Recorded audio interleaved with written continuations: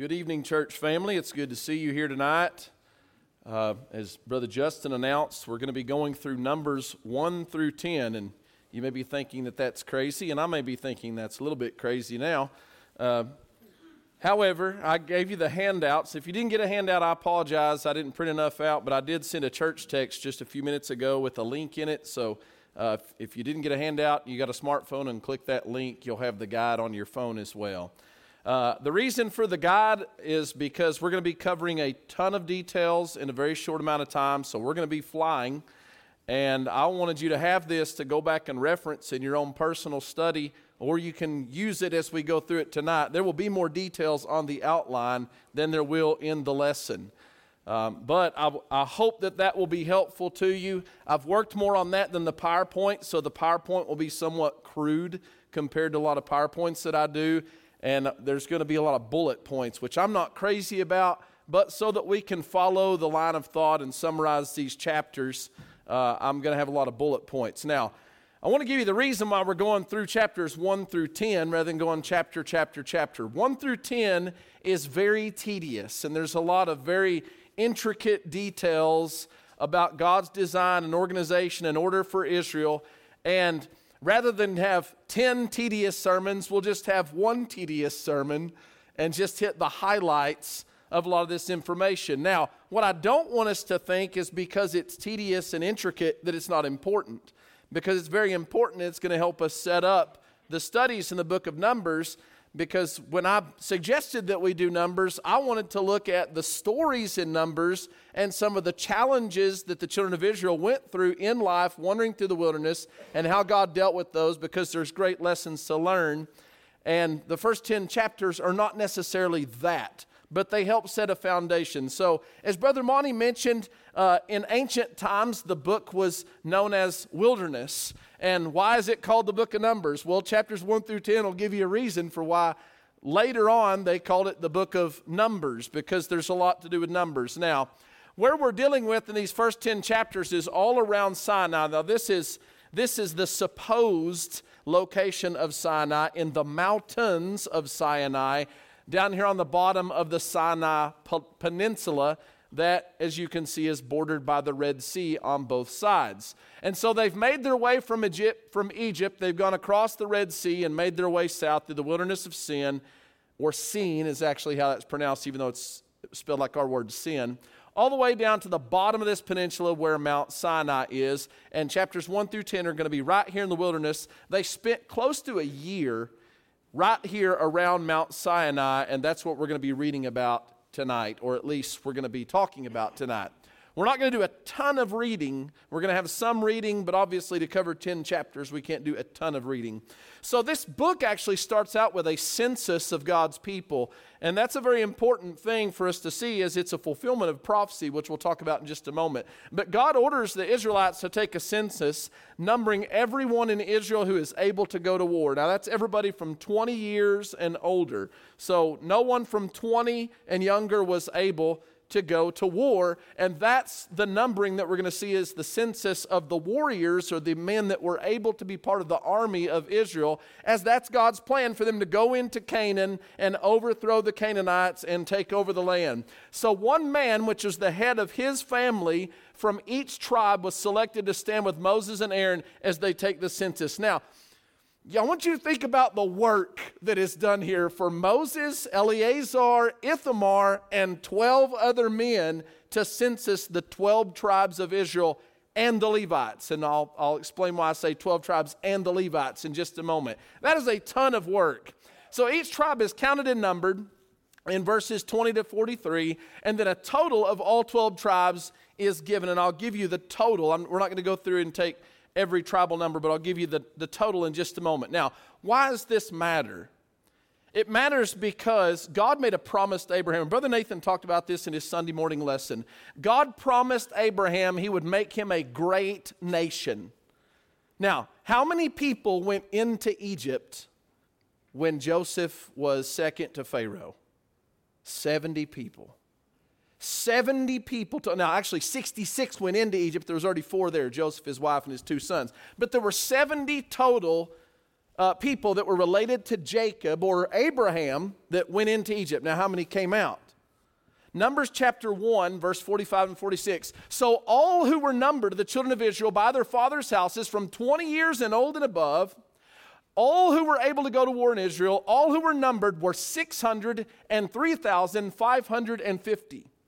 603,550 soldiers that started with 70 just a few hundred years before. I would say God kept his promise. He told Abraham, I'm going to make you a great nation. Well, here's a great nation. Now, how many people were there actually that came out? Well, we don't know. But let's just make a rough estimate, and we'll just lowball the figure. Let's say that out of the 603,000 of the men that were 20 and above, that half of them had 2 kids. So that's another 600,000 people. And let's say that half of them had wives and half of them had mothers. Well, you're at about 1.8 million right there. That's probably a lowball estimate of how many people. That's a lot of people. Now, I was in a city in India that had 2 million people. It's the city of Kurnool. 2 million people, and they fit people in a small area. We're talking about this amount of people not being spread out over a large city, but in a very small area, what they call the camp or the congregation. That's a lot of people to deal with. And Moses and Aaron and his sons and these 12 men, they took a census of all these people. And that is a task in and of itself. Why would God make them do this? Because God is a God of arrangement and a God of order. And so he arranges the 12 tribes around the tabernacle in groups of 3 with their standards, and that's the King James version of banner or a flag. So they all had their own flag, and they had their flags stuck in the ground, or they had it placed somewhere to designate this is where our tribe belongs, and they placed them around the tabernacle with the tabernacle in the center of the encampment. So on the east side is Judah, Issachar, and Zebulun. On the south side, Reuben, Simeon, and Gad. On the west side, Ephraim, Manasseh, and Benjamin. You notice Ephraim and Manasseh, these are the 2 sons of Joseph. There wasn't a tribe of Joseph, and there's not a tribe of Levi that's numbered in the census. So they make up 2 of the 12 tribes the sons of Joseph do. Then on the north side, Dan, Asher, and Naphtali. And so this is the order that God sets them up around the tabernacle, and we'll come back to that in just a moment. So chapter 3, so we're already trapped chapter 3. And yes, we're not skipping a lot of detail. We're just condensing it. Sons of Aaron are consecrated as priests. Now it mentions Nadab and Abihu's death here. It doesn't record that story. That's in Leviticus chapter 10 if you want to go read about that. But by this point, Nadab and Abihu, their priesthood did not last long. Right after they were consecrated, they go into the temple and they burn incense. And you remember, they use strange fire and they're dead. So Aaron's got 2 sons that are still surviving. And these 2 sons are going to be the remaining priests. So there's Aaron, Eleazar, and Ithamar. Those are the 3 priests. And they're going to be very important characters in these first 10 chapters. As they're going to be the head, if you will, of the tribe of Levi. So the sons of Aaron, Eleazar, and Ithamar. The Levites, which were not included in the census, are now given their responsibilities in verses 5 through 10. So we'll talk about their responsibilities in a moment. But this is interesting. God declares right here in the middle of chapter 3 that the Levites are his. Now that's strange, isn't it? Aren't they all his? But he says that they're his as a substitute for the firstborn. If we go all the way back to Exodus, we actually find out that God had designated the firstborn, everything that opened the womb, and I'm not going to go into detail about what that means, but it's the first out of the womb. Every firstborn out of the womb, God said, I've redeemed them, they are mine. They're consecrated or they're set apart, they're special to me. And now we get here in Numbers and God says, okay, the firstborn are mine, but now I'm going to redeem all the Levites, and they're going to be like the firstborn to me. They're going to be special. They're going to be mine. And that's probably hard to understand. It's hard for me to understand. But God is saying they're going to be special. That's the idea here. And so then the Levites are numbered, and they're arranged by family, and they're given exclusive responsibility that are different from all the men that were going to go and fight in the army. The Levites were not part of the army. They were going to go fight. God had a special purpose for them. So on the west side is the tribe of Gershon. And Gershon had 7,500. Put an asterisk on that number. We're going to come back to that in just a moment. 7,500 men when they were counted. this was their responsibilities. Their responsibility was taking care of the tabernacle, the tent with its covering, the screen for the door of the tabernacle, and that was their responsibility. Now, on the south side was the tribe of Kohath, or the sons of Kohath, or the Kohathites. 8,600 of them. These were their designated responsibilities. They had to take care of the Ark of the Covenant, the table, the lampstand, the altars, the utensils of the sanctuary, the screen of the tabernacle, and also the work relating to all these various items. And ignore the word "the," that doesn't belong there. And so that was their responsibility, and we'll talk about what their responsibility was in these various items in just a moment. On the north side was the tribe of Merari, or the Merariites, or Merarithites. I don't know which one is actually appropriate there, but 6,200 of them, and their responsibility was the boards of the tabernacle, the bars, the pillars, the sockets, the utensils, all the work relating to them, also the pillars, the court, that's supposed to be of the court, with their sockets, pegs, and cords. So again, we're not going to spend a whole lot of time on this, but I just want you to see that God had 3 designations for the tribes of Levi. They were in what we might call 3 sub-tribes, and they all had various responsibility, because again, God is a God of order, a God of organization, a God of arranging. Now, also on the east side, a very small group of the tribe of Levi were Moses, Aaron, and his sons, Eleazar and Ithamar. And so they were keeping charge of the sanctuary to meet the needs of the children of Israel and to defend the tabernacle from outsiders. So that was their responsibility. Now, I'm not saying it was just those 4 men's responsibility if somebody came up to fight off an army, but they were responsible. And so as we get in, we're going to see that these 4 characters especially, they're, again, sort of the head of the tribe of Levi, at least in their authority and what they did. So we went through all that to get to this. Imagine this is the tabernacle, and this is somewhat of a crude illustration, but here in the center is the tabernacle, and this is the altar. This is the laver that's outside, and inside the holy place, the first section of the temple or the tabernacle, is the golden lampstand, the altar of incense, and then the table of showbread, which is also called the table of presence. And then here inside the most holy place was the Ark of the Covenant. And it faced the east, and on the east you had these 3 tribes, and then Moses and the priests. And over here, these 3 tribes are the Merarites, and on this side, the west side, you had these tribes, and you get the picture. This is how God arranged them out of the around the tabernacle. Now, what was the point? The tabernacle. That was the point. The point was that they would be surrounding God, who was going to be present within his dwelling place. And this was the center of his organization. And they're all organized around it with all their various jobs. What God has done is surrounded himself with a great army of his people. And also all these men who would be doing service to God for these people that were surrounding his presence. And then when you get these numbers of the Levites, they total 22,000. Now, you don't have to be super good at math to look at these numbers and go, that's not 22,000, that's 22,300. So what's going on here? Because if you read later in the chapter, you're going to find out that as they begin to number, he says there was actually more of the firstborn than there were the Levites, 237 more, and the number is 22,237. And so this is an important number, and I'm bringing this up because some have pointed out, well, here's a contradiction in the Bible. Here's a contradiction. So what's going on here? Now, these are 2 Hebrew letters. Now imagine these are handwritten on a manuscript by a scribe. Do you think you'd always know the difference? So I'll tell you what these two letters represent. This one represents 500, and this one represents 200. And most scholars believe that somewhere in translation, when they numbered Gershon on the manuscript, they thought it was 7,500 and it should have been 7,200, but they didn't know whether or not that was a 5 or a 2 because of the length of the same character. Now, that's one theory. I think that's the most plausible theory, but if you actually took that number that they're suggesting it should be, you get to 22,000. And somebody says, well, I can't believe you're even bringing that up. Look, we got to be honest here. But that doesn't cause me any pause, and I'll tell you why. Could you imagine that somebody was trying to falsify a God and they wrote a big long book trying to depict that there was some imaginary God out there, and they were this tedious about the records and numbers and all that? That's ridiculous. So it gives me no pause that somebody somewhere went, yeah, I don't know whether that's a 2 or a 5, but it looks more like a 5, and they put it down, and we go, well, maybe they couldn't do math, but these were scribes, and they did their best.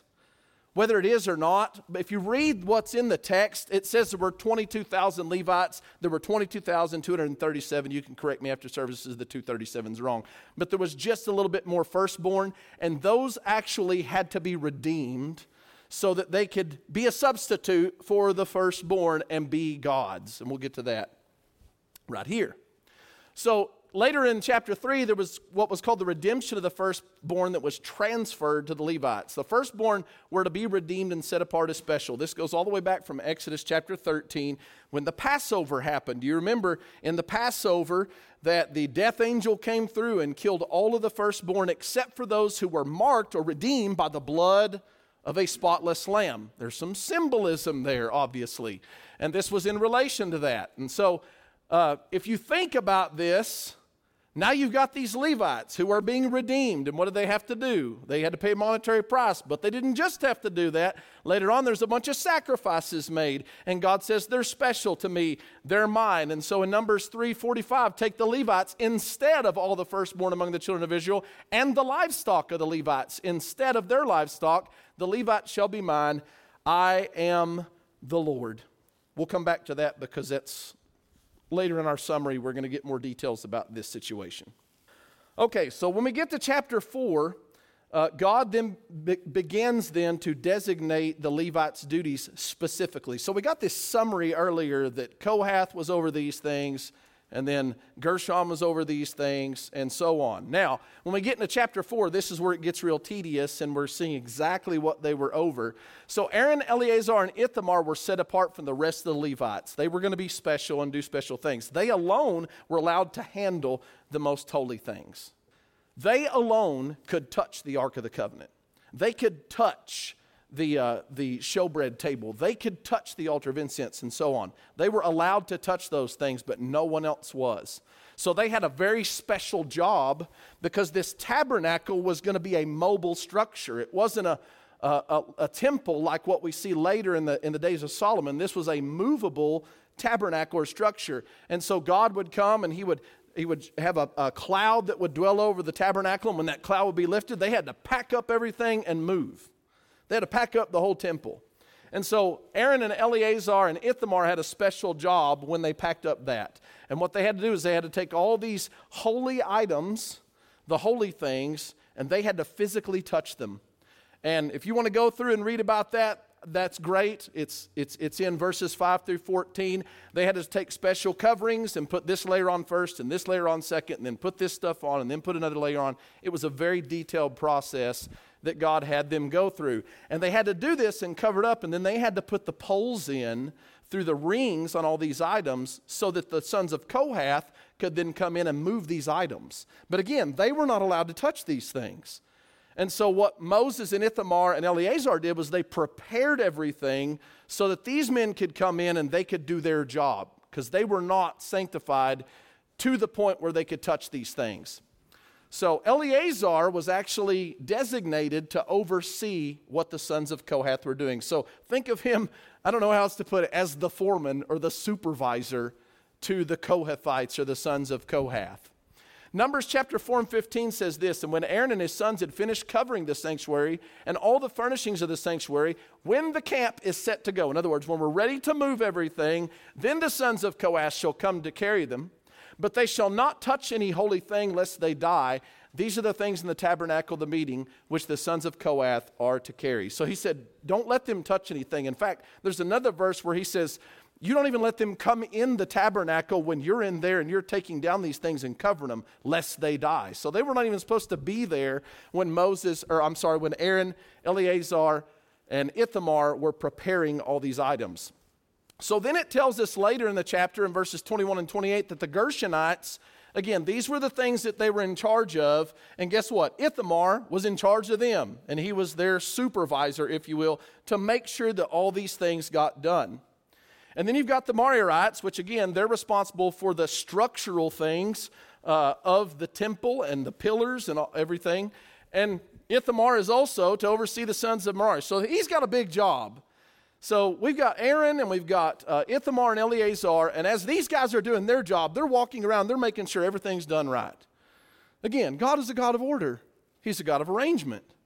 And he has it designated exactly how he wants it done to make sure it gets done correctly. And so as we go through this book later, you're going to see they put down the tabernacle, they pack up and they move. They put down the They had to do this all the time. Every time God decided they were going to move, they had to go through this job. And so then the Kohathites are numbered again, but this time it's not the entire tribe. God said, I want you to go back and take a census, but this time I only want you to census those that are 30 to 50. You might say, what in the world's going on here? That was the age, that was the window of their life that they could actually do this job. And so it was only the Kohathites that were 30 to 50 that were going to be carrying the most holy items. It was only the Gershonites, 30 to 50, and so on. So this number, instead of 22,000, you've got 8,580 of that 22,000 that are actually going to be doing this job that they're designed to do. Again, God is a God of order. And he's a very specific God, isn't he? About what he wants done and who he wants doing those things. Okay, so we're going to jump out of the numbers game for a little bit. And through the next few chapters, we're going to see some things that are related to the tabernacle itself and the camp or the congregation. In chapter 5, we have what's called the law of the unclean. And the Lord comes and he speaks to Moses and he says, command the children of Israel that they put out of the camp every leper, everyone who has a discharge, and whoever becomes defiled by a corpse. You shall put out both male and female. So he makes no gender designation here. He says whether male or female, if they've got any of these things going on, I want you to put them outside of the camp, that they may not defile their camps in the midst of which I dwell. And the children of Israel did so and put them outside the camp as the Lord spoke to Moses. So the children of Israel did. Now this was done for two reasons. One was practical. You know, obviously you don't want a leper in the middle of your camp because it's a very contagious disease. The one with the deal with the discharge, these things are all actually identified in detail. And you notice leprosy was a big deal. There are 2 entire chapters in Leviticus, long chapters, over 100 verses that deal with leprosy and what you do and how you diagnose leprosy and the process of medically clearing a leper once he comes in, if you will. This law of discharge, well, I'm not going to go into detail about that, but if your body had a discharge, they were going to also say, hey, look, we're going to put you outside the camp. We don't know if it's something to be worried about, but eventually they could be medically cleared if that was to stop. The law of the corpse is a very broad law.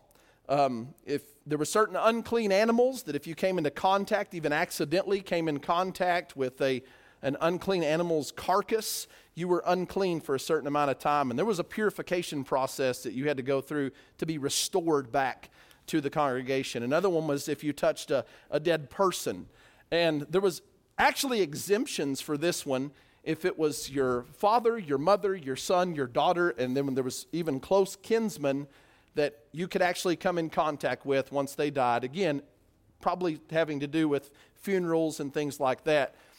But as we're going to see, there were exceptions to that same law about the law of the corpse, even when you came in contact with a dead body. But what was this about?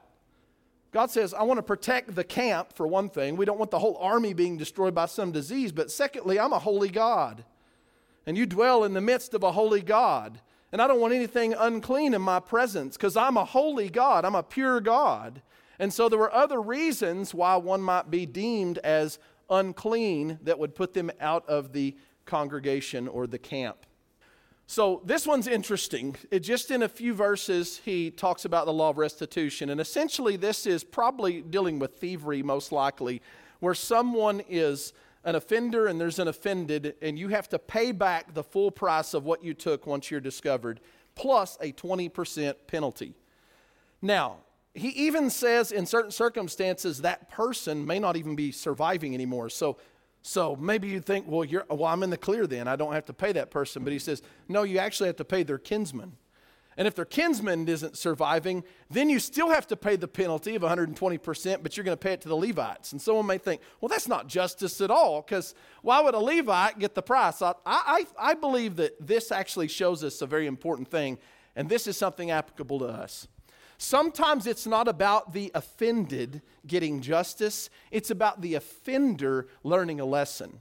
And it's just as important that this person who's been caught have to repay or give restitution than it is even for the offended to receive something back, because he deserves to pay restitution. And this was God's justice upon him, and it also gave the Levites a little bit of opportunity to have a little bit more success, because again, they don't work. They don't work. They rely on the people to supply their needs as they're working inside of the temple. Okay, then we deal with the law of jealousy, and I will tell you, this one's peculiar. So 20 verses of this chapter, or 21 verses actually this chapter, if you count verse 11 with that. This was actually identifying how to exonerate or prosecute a suspected cheating wife. Yes, you read that correctly. And so what would happen was, if there was a man that suspected that his wife was with another man, but he couldn't prove it and there were no witnesses, this was the process. And so if he was feeling jealousy and he was feeling like she's been unfaithful to him, he would have to take her to the priest. They would go through this process of taking this holy water and mixing it with dust, and he would make all these declarations, and he would write something down, and he would pour the water on it, and then he'd make her drink the water. Now that's a very short summary. You can read it. It's very detailed. And what would happen? Well, if she was a cheating wife, her belly would swell up, and it says her thigh would rot. What happened if she wasn't a cheating wife? Nothing. Someone says, that sounds very superstitious. It's not superstitious. God told him to do this, and God was in control of the results. God knew whether or not they were actually an unfaithful wife, and they weren't. And so he's saying, you put that in my hands. If nobody witnessed it, I will make the judgment. Now, strange as that may sound, it happens, right? It happens. People suspect. They surmise. Maybe there's circumstantial evidence, and people do that. So God, he puts this law into place, and he says, here's what to do. If the husband's jealous, then go through this process. Okay, chapter 6 deals with the Nazirite vow. And you probably heard of the Nazirite vow, or at least of a Nazirite. Now, that's not Nazarene like Jesus. This is a different word here, Nazirite.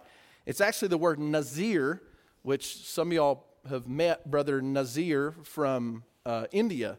The word Nazir means separated. That's what it means, separated or consecrated, we might say. And so the vow of a Nazirite was a voluntary vow that someone could take, where they would say, I'm going to set myself apart for God. So what happened? Well, there was a process. Number one, you couldn't cut your hair. Couldn't cut your hair as long as you were under that vow.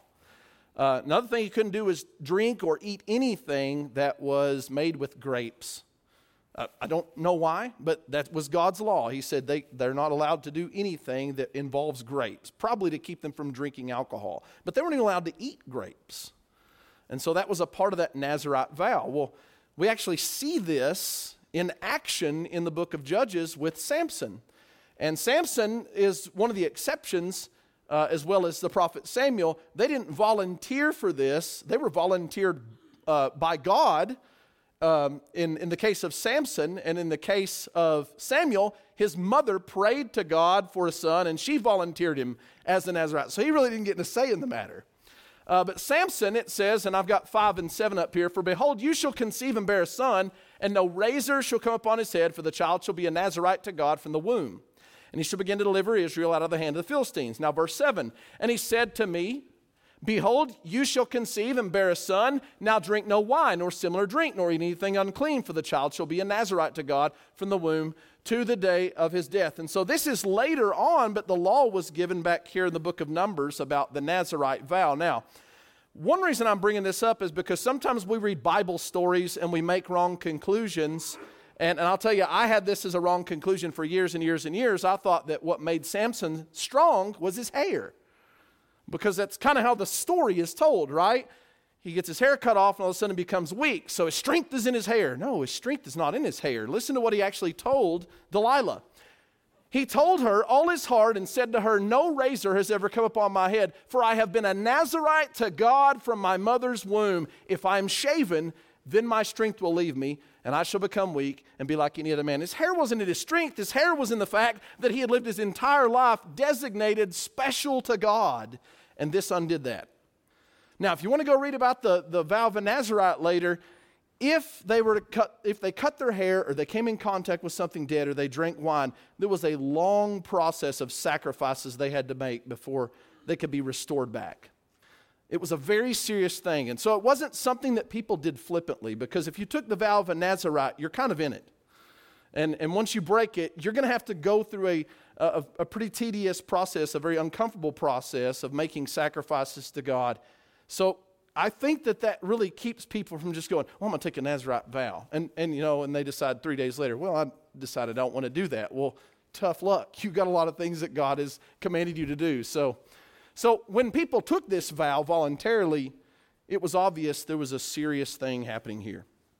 So at the end of number 6 is Aaron's blessing. And you're going to recognize this because we sing this. Or at least we used to sing this quite a bit. This is where Moses is instructed to tell Aaron to bless the people. And he says, this is how you're going to bless them.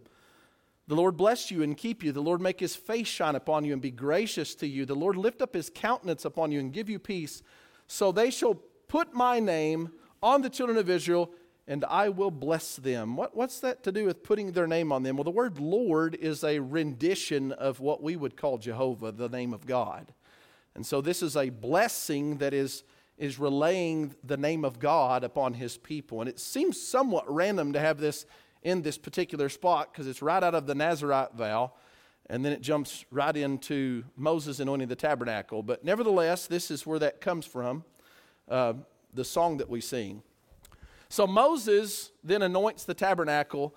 And if you want to understand what that means, this was instruction given in Exodus chapter 40. And so Moses was actually going to be the one, not Aaron, not Eleazar or Ithamar, but Moses was going to be the one to go in and take all the items of the tabernacle and the tabernacle itself, and he was going to anoint it with oil. And again, this is to consecrate, if you notice, consecrate it, set it apart. And all that word consecrate means is make holy. And holy just means consecrate or make separate or separate out as clean and pure and undefiled. And so this is what Moses does. Now, one reason why we're doing summarization here is because we're going to get into a whole lot of details in some of these chapters we probably don't want to read through, and they could be summarized in just a couple minutes. So after Moses gets done with anointing the temple, then people begin to bring offerings. And the first thing that we see here is that the leaders of the families, those 12 men that were designated out of the tribes, they bring 6 carts and 12 oxen. Seems strange, right? Well, then they don't really say anything, and God he says, accept these. Accept this as a gift. And he says, what we're going to do with it is Gershon's going to get 2 of these carts and 4 of these oxen. Merari's going to receive 4 carts and 8 oxen. And then Kohath, how many do you think he received? Well, if you can do math real quick, you'll notice there's none left. So why was it that Merari got a double portion, Gershon only got half a portion, and Kohath gets none? Numbers chapter 7, verse 9. But he says, but to the sons of Kohath he gave none, because theirs was the service of the holy things, which they carried on their shoulders. A little bit more foreshadowing here. What did he say in Numbers? The Kohathites are not allowed to use oxen and carts to move the holy items. They got to carry them. And then what do we see in 1 Chronicles 13? We see Uzzah and Ahio designated to do what? Take the Ark of the Covenant on an oxen cart. And what happened? He ends up touching it. And God smites him. He kills him. And you know what people say? Man, that's harsh. Is it though? What did God tell them? He said, you make sure those Kohathites do not touch what is holy or they will die. You know what they did? They touched it. God is full of integrity and truth. He didn't say, well, his intentions were good. And listen, we don't even know if Uzzah was a Kohathite. But I'll tell you what it did. It sent David scrambling, going, I don't know how the ark's supposed to come to me. Well, it was written some 500 years or so before they tried to move that ark. God said, the Kohathites don't get to use oxen. Now, that made things easier, wouldn't it? It made things a lot easier. But that wasn't God's design. He designed them to bear a burden as they carried these holy items. That was the Kohathites' lot. So after this, and again, I say we get into some tedious details, there's close to 80 verses here that all talk about the 12 days of offering. And we could read it all, and I'll tell you what you'd read. You'd read somebody's name and then the exact same list of these same items over and over. So what we're going to do is just say each one of these 12 leaders or patriarchs of their tribe brought these same items, and they brought the same weight. So the list is identical. But the whole chapter details, he brought this, and then it details it. He brought this, and he details it.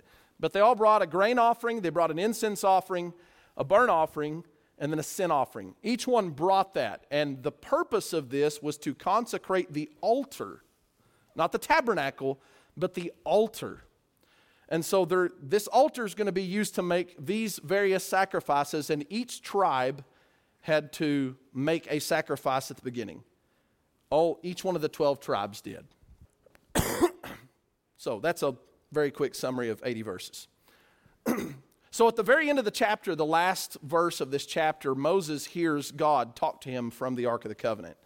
And that shouldn't have been a surprise, because earlier God had promised him that once the tabernacle's built and all these things are done, I'm going to dwell between the two cherubim on the Ark of the Covenant, and I will begin to speak with you. And that's what you're seeing up here in Exodus chapter 25, is once they're done, they get the tabernacle set up. Now think about this. God has talked to Moses, right? He's already talked to Moses. He's talked to him on the mountain. He's talked to him. He's given him instructions. But what he didn't do was speak to him from the mercy seat of the Ark of the Covenant. That didn't happen until they got the tabernacle done. They got it all anointed, and then they consecrated the altar. Then God spoke. Once he was ready to dwell there, once it was just his way, God said, okay, now I can be present inside the tabernacle because I'm holy, and I'm waiting until everything that I require gets done. Then I'll dwell there. And that's what happened. And then he spoke. Then you get into the Levitical consecration and age limits. And then some of these are going to vary a little bit. Moses tells Aaron how to arrange the lampstand. That's verses 1 through 4. And then the Levites are washed and consecrated. They're separated for the service of the tabernacle. And then God reiterates that they are his in place of the firstborn. So he goes back to what he had said earlier in chapter 3. Now, these age limits for those that would work inside the tabernacle were a little bit broader. We had 30 to 50 for the Kohathites, the Gershonites, and the Merarites. And then whoever's going to be working inside the tabernacle, they start 5 years earlier. And they can work from 25 to 50. And that's the age limit. They can't start sooner. They can't go after that. That's the limit that God put for them to serve in the tabernacle. Now, what are these men going to be doing in the tabernacle? They're going to be making offerings to God. That's their point. And so they're consecrated to do that now. Before, they weren't even allowed to come in the tabernacle. Now certain men are being set apart to come into the tabernacle and offer incense and go through the showbread ritual, if you will, and also operate with the oil that's inside of the tabernacle. And then Israel finally keeps another Passover. Now you say, whoa, what's going on here? Okay, so they kept the Passover in Egypt. Then they left Egypt, and 3 months after they left Egypt, they got to Sinai, and they've been here ever since. And a year hasn't passed since they had the first Passover. And now they come back to the first month of the year, and on the 14th day of the first month of the year, they're going to have a Passover. And so that's what's going on here. They're going to have the second Passover right here around Sinai. Now this is interesting. There's some men that they came in contact with a dead body. And I don't know the circumstances. Maybe it was accidental. Maybe they did it on purpose. It seems like it's accidental just from reading the text. And they're concerned because they want to take the Passover. And so they come in, they say, hey, look, and I'm paraphrasing here, look, we've touched a dead body and we become defiled by a corpse. Why aren't we going to be able to keep the offering and eat the Passover? And so Moses doesn't know. So he talks to God and God says, okay, here's my stipulations. And so God actually says this. He says, speak to the children of Israel, saying, if any one of you or your posterity is unclean because of a corpse or is far away on a journey, he may still keep the Lord's Passover. On the 14th day of the second month at twilight, he may keep it. They shall eat it with unleavened bread and bitter herbs. So God says, okay, what we're going to do is we're going to postpone the Passover for a month. If they really are unclean or they're not there where they can take the Passover, and this would go throughout generations of people not being able to be in Jerusalem, he says they can do it on this designated day, on the 14th day of the second month. And so God, he made an exception for certain people. But then he gets real serious. He says, but the man that is clean and is not on a journey and ceases to keep the Passover, that same person shall be cut off from among his people, because he did not bring the offering of the Lord at his appointed time, that man shall bear his sin. You know what God isn't? He's not a person who accepts our excuses when they're really not excuses. He's not that way. He said, look, if they got a legitimate excuse for not doing what I've told them to because they've defiled themselves somehow, or they're just not able to be there, I get that, and I'm going to allow that. But if they're just lying and they just don't want to do what I said, they're going to bear their sin, because God is not a God of excuses. So then we see the cloud covering the tabernacle. And as long as the cloud was over the tabernacle, they were to stay there. And he says, as soon as it lifts, then you pack it up and you go. Now, whether it be 2 days, a month, or a year that the cloud remained above the tabernacle, and you might say, a year, that's a long time to sit. Well, that word actually, year, is somewhat subject to interpretation. It's actually the same Hebrew word that's right here. It's the word yom, which means a day, but one is 2 days and the other one is just many days. And it's actually translated days in the Young's Literal and a longer period of time in the ESV. So year is not a literal translation of that. So don't get hung up on that they stayed in one place for a year around the tabernacle. He's just saying whatever time period the cloud is over, you stay there. Once the cloud lifts, you pack up and go. Then we have the trumpets. And we're going to go through this really fast. But God told certain people to sound trumpets to communicate with the entire congregation. Now, you may think, why in the world are they using trumpets? Because if you got over 1 million people in a small area without the technology that we do now to have loudspeakers, then you got to have some way to communicate with a lot of people at one time. So they had certain sounds that they would sound off, and there were 2 trumpets. And when both of those trumpets were sounded, the entire congregation would gather at the door of the tabernacle. So they're all arranged around. They'd hear both trumpets. They go, oh, it's time to go to the tabernacle, and they'd come. He says if they only hear one of those trumpets blown, then only the heads of the tribe would gather. So only 12 people would then come there with Moses, Aaron, Ithamar, and Eleazar. When the trumpet was blown in a certain manner, it would alarm the people, and the east camps were to begin their journey. Just the east camp. They were going to move in camps one at a time. I mean, remember, those camps were 3 tribes apiece. So there are 4 camps made up of 3 tribes apiece. Once the trumpet was blown in a certain way, it would alarm the people. The east camp would begin to move. And when the trumpet alarm sounded the second time, the south side would begin their journey. And so east, south, and they would move. I guess it'd be the other way for y'all. So like that, east, south. So after that, there's nothing said about the third and fourth, but it's inferred by the last statement that would be a continuous process until everybody left. Now, this was interesting to me. The Septuagint, which is the Greek version of the Old Testament, actually included this verse, whereas the Masoretic, which is what our King James is translated from, didn't include it. But if you notice, it would actually say in the Septuagint that the third time would prompt the west side and that the fourth time would alarm the north to march, which makes sense that they would do that in succession. So the gathering sound was different from the advance sound. There were 2 different noises that were being made. And then there was also a command to blow the trumpet before they would go to battle and a command to blow the trumpet in the day of gladness, feast, beginning of months, and over burnt offerings, sacrifices, and peace offerings. So a lot of trumpets being sounded. Guess what you see in the New Testament? Trumpets sounding at very important events, such as the coming back of the Messiah. And what's God going to do when Jesus comes back? Gather his people. And so there's going to be a trumpet sound. And so, again, there's symbolism in a lot of these things that are more spiritual in nature than they just were physical to Israel. But there was physical, practical purposes for God telling them to communicate in this way. Okay, so there was an order to the march. And again, the first 3 tribes were to go. And then the tabernacles to be taken down while this one tribe is evacuating the area. So again, lots of people are moving. It's not just like, 10 people walk off and then 10 more people. You've been to an airport, right? And you stand there and they go zone 1, zone 2, zone 3, zone 4. Okay, that's usually what? 500 people max? So take that, multiply it You got hundreds of thousands of people that are moving. It's going to take a minute. And so while these 3 tribes are moving, the tabernacle begins to be taken down, and Gershon and Merari set out behind those first tribes. So there's a gap between that front army and where they're at with all these things of the tabernacle, and then another army is right behind them to protect them and box them in. Then the Kohathites are to set out with all the holy things. And there's a little side note here in the scripture that I don't have up here, but after it says that the Kohathites are to set out, and it says when they get there, the temple will already be built.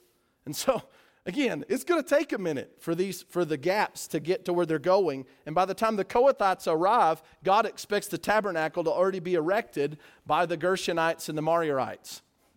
Then Ephraim, Manasseh, and Benjamin, and then finally Dan, which is said to be the rear guard of the camp, and Asher and Naphtali. And so, again, God is a God of order, and here we are again with 17 verses of God saying, here's who's to go and when they're to go.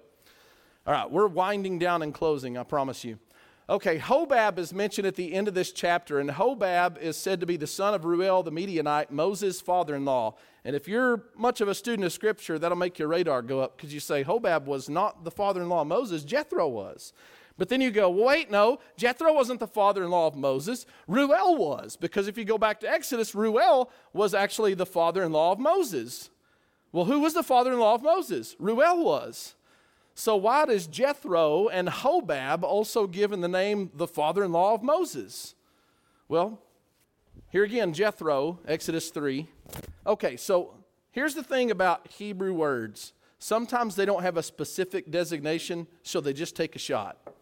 And the word that's used here that's translated father-in-law, this is the same word in all 3 instances, is also translated join in affinity, make marriages, mother-in-law, and son-in-law, because it literally just means in-law or related by marriage. And so the most common belief is, if you look at this, well, obviously Hobab is said to be the son of Reuel, which we know is Moses' father-in-law, so it's his brother-in-law, not his father-in-law. And it's also been said that Jethro was not his father-in-law, but also his brother-in-law, who just happened to bring Zipporah from their home to where Moses was and look around and say, hey, you're not doing this right. You should be doing it this way. So again, clarifying some things that people say, well, that's a contradiction. What is in English? But it's not in the Hebrew. And the Hebrew, again, was not a specific designation father-in-law, but just in-law. Okay, so we're closing right here on the journey to Paran. So they leave, the cloud lifts, and they leave, and they go 3 days, and they go to the wilderness of Paran, which is where we'll pick up in chapter 11. The Ark of the Covenant is out in front, and that's really interesting. Everywhere they go, the Ark of the Covenant goes out. God is leading his people. Remember, that's where God is dwelling. God's leading his people, and the ark is out front. And at the end of this chapter 10, Moses does this. He cries out to God, and it says, whenever the ark set out, Moses said, rise up, O Lord, let your enemies be scattered, and let those who hate you flee before you. Why? Because God is out in front. And then it says, when the ark of the covenant rested, Moses said, return, O Lord, to the many thousands of Israel. So what is this about?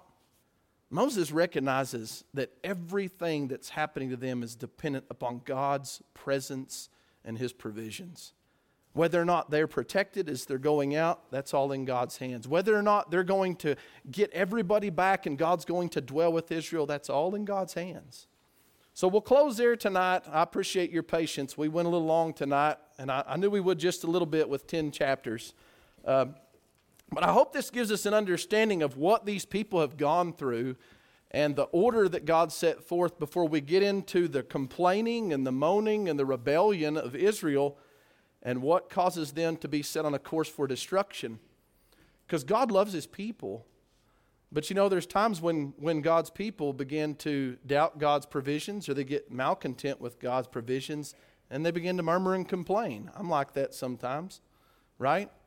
We get that way. So we can learn a lot from Israel as we go through this series of Numbers.